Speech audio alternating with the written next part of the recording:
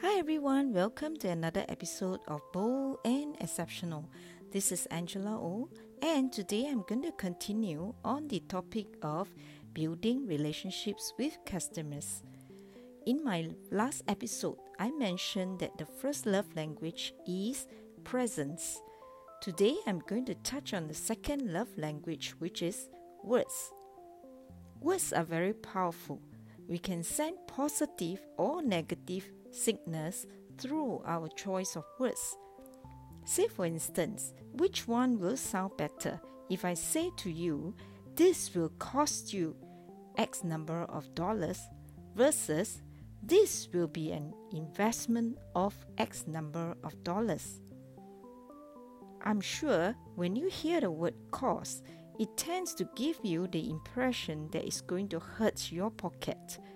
Whereas when I say investment, you will have this idea that it's going to bring you some form of returns. So you see, our choice of words can create a different impact on the customer.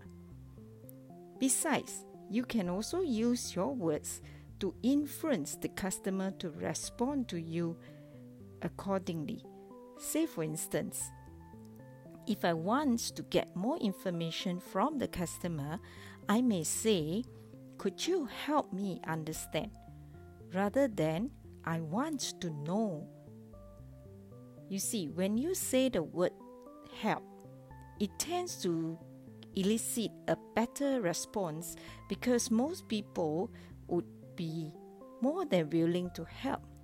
But when you use the word I want, it tends to come across as demanding. So choose your words wisely, as each word will mean different thing to the customer.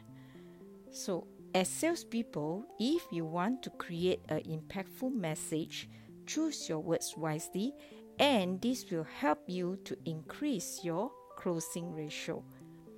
So happy selling, and if you need to reach out to me with feedback, questions, or any suggestions, email me angelao@heartsell.sg or visit my website at www.heartsell.sg.